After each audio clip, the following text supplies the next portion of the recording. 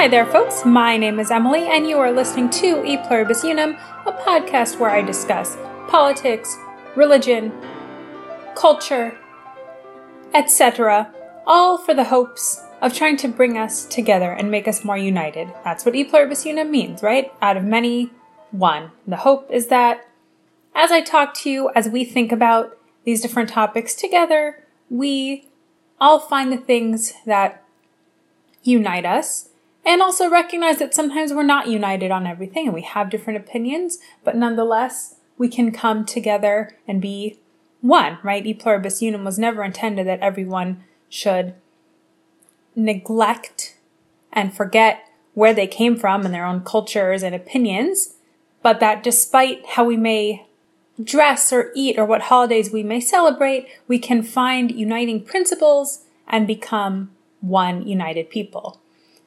So, very easy task to accomplish, small, minor, little thing, no big deal. I hope everyone had a very enjoyable and meaningful Christmas last week. It was interesting. I'm sure Christmas coincides with Shabbat every several years, but it was interesting that Friday night, when Jews around the world were settling down for Shabbat dinners, Christians around the world were settling down for Christmas Eve dinners. Or is Christmas dinner more of a thing? Not so much Christmas Eve. I'm sure families were all together Christmas Eve, whether or not you were having a dinner together. And then, of course, Saturday was Shabbos, so Jews were headed to synagogue and Christians were headed to church, and it's cool that there was that overlap last week. I'm going to get into this week's Parsha, this week's Torah portion, which I have neglected to do for a while, and I apologize, but we're getting back into it because the Torah, the Bible, that's where all of wisdom exists, pretty much. And that's the only place we need to look when we have questions, when we're not sure about things in the world or how to live our lives. The answers are already there for us. We don't need to figure it out on our own. It's there, which is nice, right? We don't have to reinvent the wheel each time we come up with a moral conundrum. But I do have one other thing I want to talk about, which I actually think will lead into this week's Parsha. You might have noticed this if you are on the email list for any sort of Jewish organization. If you're not, you might have seen a similar type comment. I would imagine that religious and lay leaders of various communities make similar comments, but I've noticed it a lot in the Jewish community. And that is when there is some sort of anti-Semitic or anti-Jewish, I should say, some sort of anti-Jewish attack or anti-Jewish demonstration, then the leaders of the Jewish community, whether it's rabbis or heads of different Jewish organizations, they write emails to their congregation and to the community, letting them know what's going on, has law enforcement been involved, that we're going to stand strong, that we're a united Jewish people, stuff like that. It's mostly encouraging, right? They're letting the people know that we're not going to stand for this sort of anti-Jewish bigotry and, the community's with us.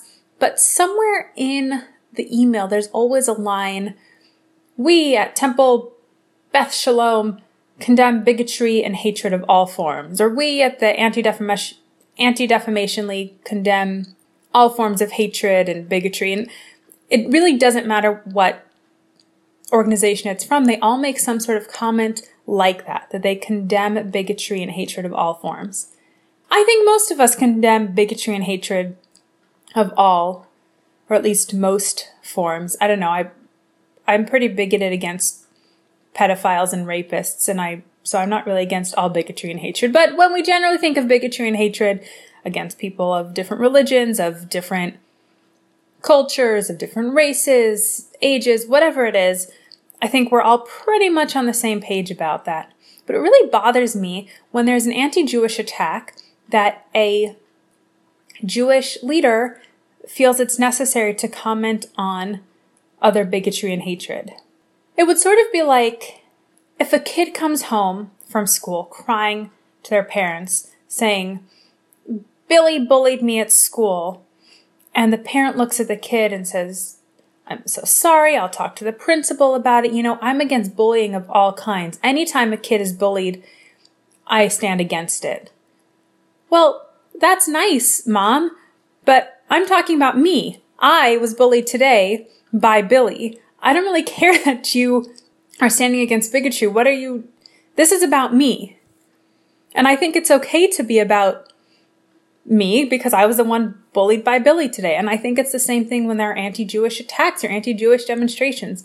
It is good when the Jewish community partners with other groups or when other groups want to partner with Jews, because for many, many years and in many different places, as we know, Jews did not have partners in the community who would stand up with them when they were being targeted.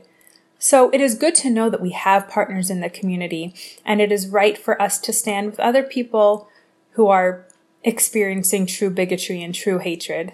But when Jews are attacked, whether it's neo-Nazis marching with signs or people painting swastikas on a day school, whatever the instance is, that is a specifically Jewish attack. And it's not about bigotry against the LGBTQ community or hatred against blacks or whatever other thing we might stand against.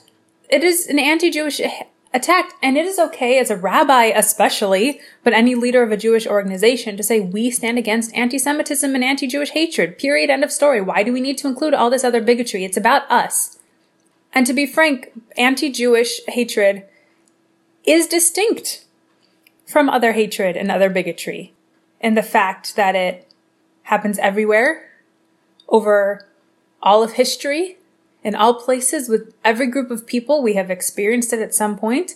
Many groups have experienced it in multiple places, but anti-Jewish hatred is unique, and it's okay as Jews to comment on that fact and to focus on it when there is a specifically anti-Jewish attack. The reasons why anti-Jewish hatred is unique are many and varied, and is not the topic of this podcast episode, though I do highly recommend Dennis Prager and Joseph Telushkin's book, Why the Jews, as a very good introduction to what is distinct about anti-Jewish hatred. But one of the unique facets of anti-Jewish bigotry is the fact that it has existed in almost every place, in all times. Just a few days ago, December 25th, marks the date in 1369 that King Frederick III of Sicily ordered all Jews to wear a badge indicating their heritage. The badge consisted of a piece of red material, not smaller than the largest royal seal. Men were required to wear it under the chin, and women on the chest.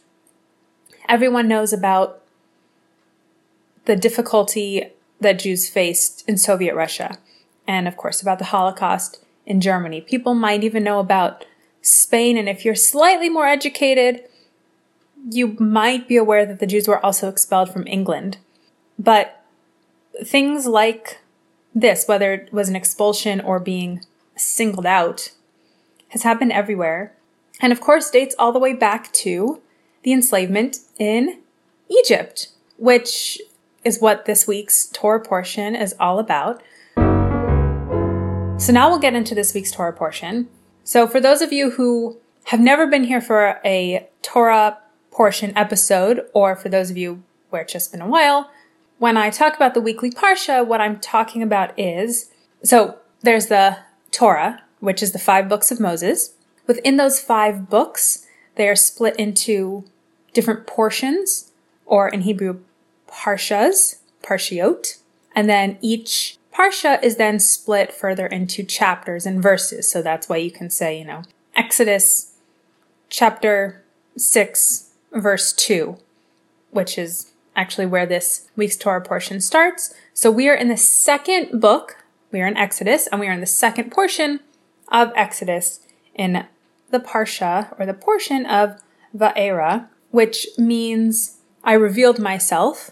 This is God speaking to Moses, and he is telling Moses that he revealed himself to the patriarchs as El Shaddai, but not as Adonai, and now he is revealing himself as a different name.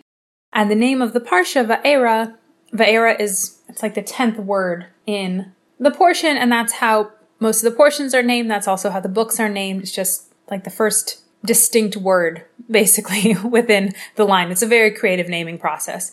So, as always, I will turn to Chabad.org for a brief Parsha summary. God reveals himself to Moses, employing the 4 expressions of freedom: take out the children of Israel from Egypt, deliver them from their enslavement, redeem them, and acquire them as his own chosen people at Mount Sinai. He will then bring them to the land he promised to the patriarchs as their eternal heritage. Moses and Aaron repeatedly come before Pharaoh to demand in the name of God, "Let my people go, so that they may serve me in the wilderness." Pharaoh repeatedly refuses. Aaron's staff turns into a snake and swallows the magic sticks of the Egyptian sorcerers. God then sends a series of plagues upon the Egyptians. And the plagues are as follows: the waters of the Nile turn to blood, swarms of frogs overrun the land, lice infest all men and beasts, hordes of wild animals invade the cities, a pestilence kills the domestic animals, painful boils afflict the Egyptians, and for the 7th plague, fire and ice combine to descend from the skies as a devastating hail. Still, the heart of Pharaoh was hardened, and he would not let the children of Israel go, as God had said to Moses. And for those of you who are counting, yes, indeed, that was only 7 plagues, and there are indeed 10. The first 7 are in this week's Parsha. You will have to tune in next week or skip ahead if you have a Bible at home or an internet connection to read about the final 3 plagues. So this is the beginning of the Israelites or the Jews' redemption from Egypt. And we always think of it as, and we celebrate it as, freedom from slavery, which it was. That is what the Exodus and the redemption is about. But notice what Moses and Aaron say to Pharaoh. They don't say simply, "Let my people go."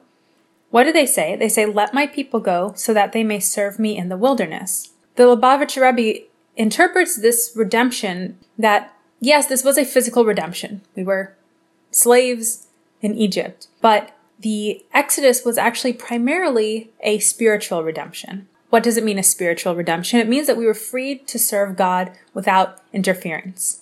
And we needed physical freedom in order to do this. If you are a slave and you are being told when to work, when to sleep, when to eat, where to do all of those things, how to do all of those things, it leaves very little freedom for worshiping God. So we did need to be physically free in order to then have the spiritual freedom of worshiping God properly.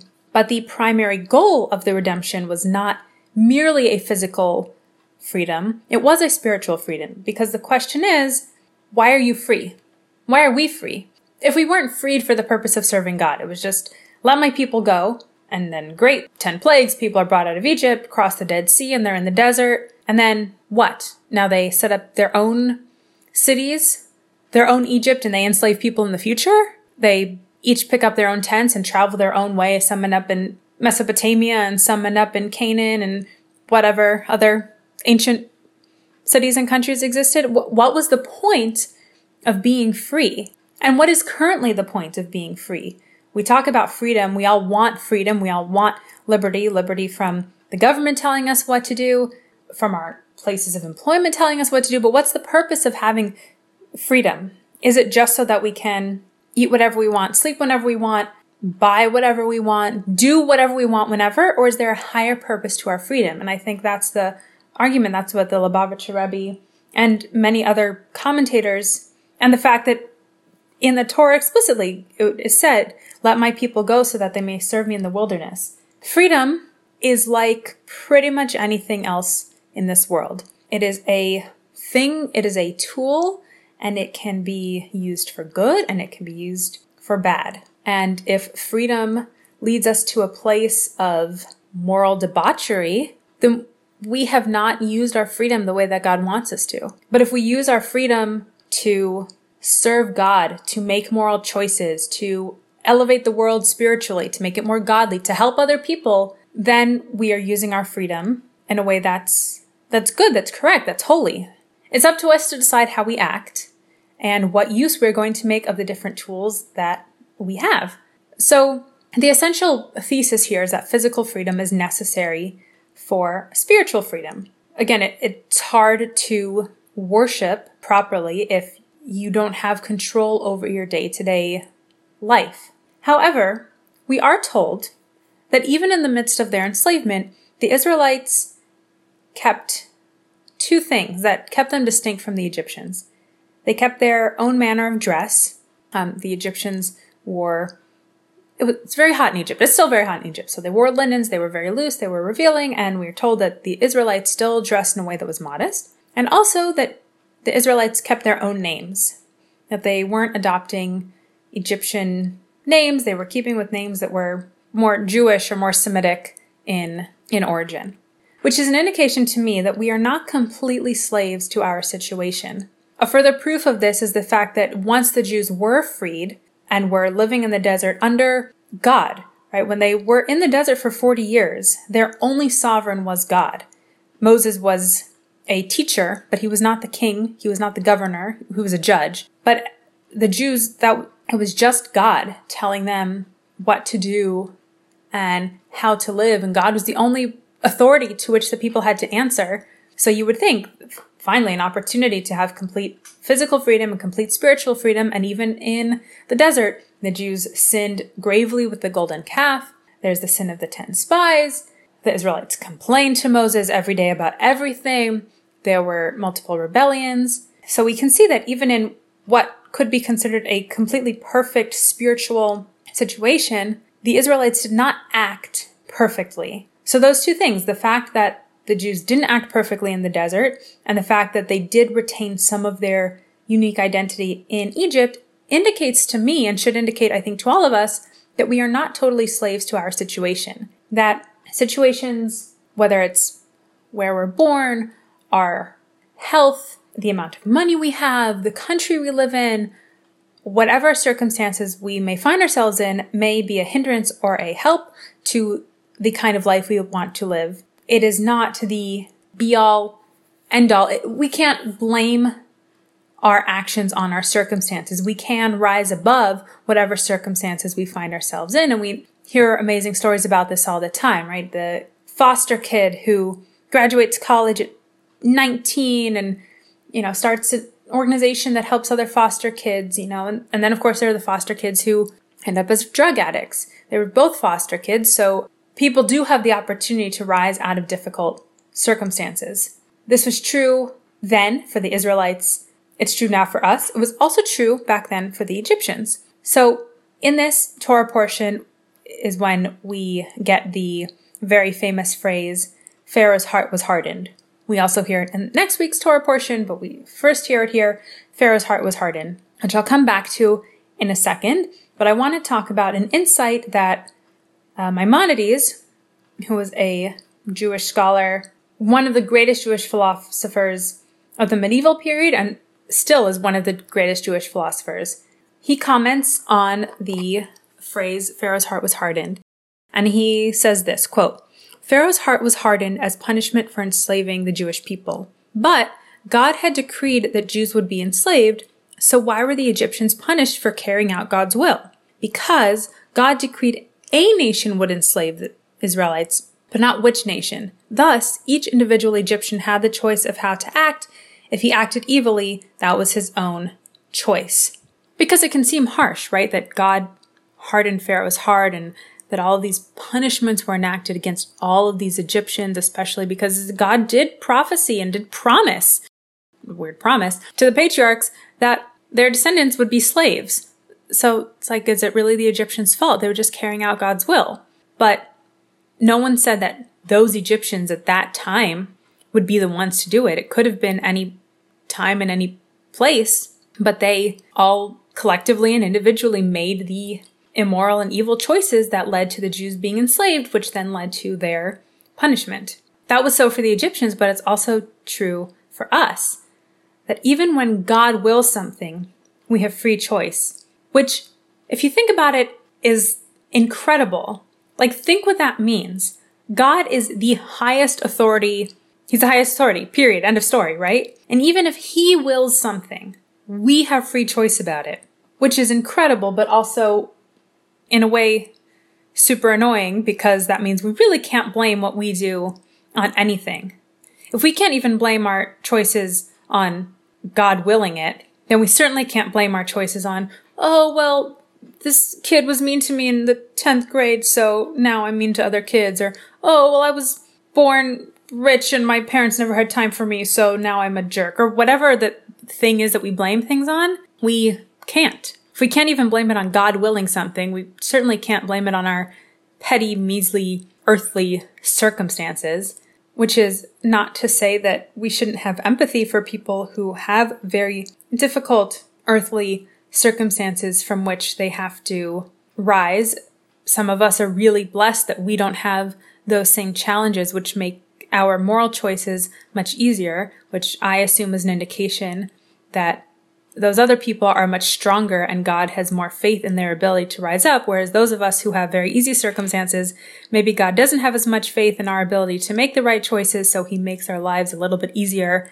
He's giving us a better chance to make the good choices. I'm not a theologian really in the strictest sense, and none of us can say definitively why God does what he does. So I don't want to express that I don't have empathy for people who have a hard life and I can't understand. But in a greater moral sense, we all have the ability to make choices in our lives about how we act, which is really where that whole idea of not being able to say, oh, I was just taking orders comes from, right? After World War II, there was a new moral understanding world over that saying I was just following orders is not enough, that there is a higher moral authority to which we all should be holding ourselves.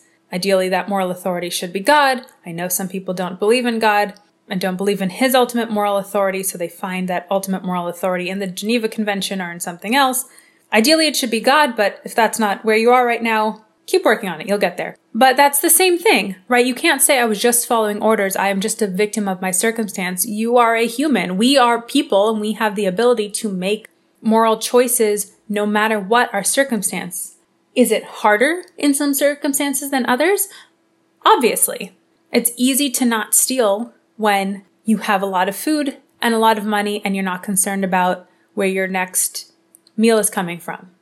It's probably a lot harder to not steal when you're going hungry and you have kids at home going hungry. Of course. But you still have the same option to do or not to do the right thing. And we can't blame, none of us can blame our circumstances or our situation for the choices we make. This is actually why Pharaoh's heart was hardened, coming back to that phrase.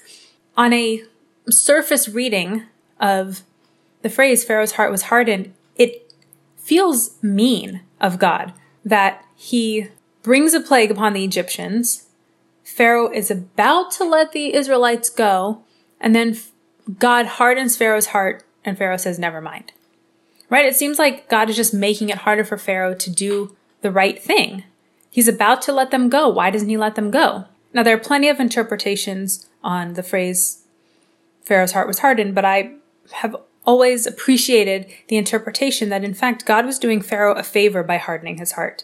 Had God not hardened Pharaoh's heart, Pharaoh would have seen the Nile turn to blood, would have seen frogs overtaking the whole of Egypt, and he would have been extremely afraid and said, get out of here. Take your Israelites and go serve God. I don't want you here anymore. I'm too afraid. But what God did was he hardened Pharaoh's heart, meaning he gave him strength. Not that he made him a cold person, but that he gave him strength to not act out of fear. God wanted Pharaoh to make the right choice. He wanted Pharaoh to let the Israelites go. God, even though the Egyptians may have deserved punishment, God does not relish punishing his creations. And we as Jews don't revel in it either. At the Passover Seder, we pour out wine, pour one out for the homies. Even for the Egyptians. It's not for our homies. We pour one out for the Egyptians in recognition of the fact that the plagues were brutal and deadly, even if necessary. So God doesn't look forward to punishing his creations. He wanted Pharaoh to let the Jews go, but he wanted Pharaoh to make that choice. And if Pharaoh was acting out of fear, he wouldn't be making a choice. He would just be doing what felt right, what felt safe in the moment. It wouldn't be a moral choice. God wanted Pharaoh to make the moral choice to let people go because slavery is wrong. I think this is a great lesson for us, not to act out of fear. We have, of course, seen over the last 2 years what happens when people act out of fear. People don't go to Christmas dinner with their families because they're afraid that they might get a flu from their grandparents. So now grandkids haven't seen grandparents for 2 years, right? Or people haven't gone back to school, so kids are instead staying home and not socializing and not learning because parents are afraid of kids getting sick, or schools are afraid of teachers getting sick, whatever the reason for it is. And that's just the last 2 years, but people acting out of fear is nothing new. And sometimes it's a big fear that you don't want the Russian Communist Party coming after you, so you inform instead on your neighbor and your friend, right? That's acting out of fear. It could be a very small thing, like the typical elementary school TV show moment where the best friend doesn't stand up for the other friend against a bully because the one kid is afraid of being ostracized if the bully sees him standing up,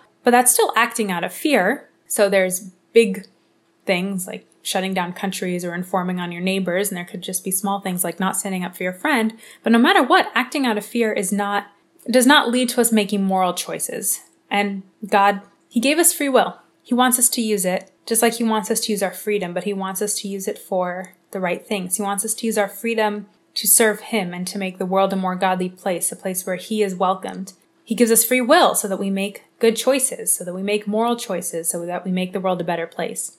All of us have been given our freedom, whether literally freedom from Egypt, freedom from other circumstances, or just the general freedom of being given life.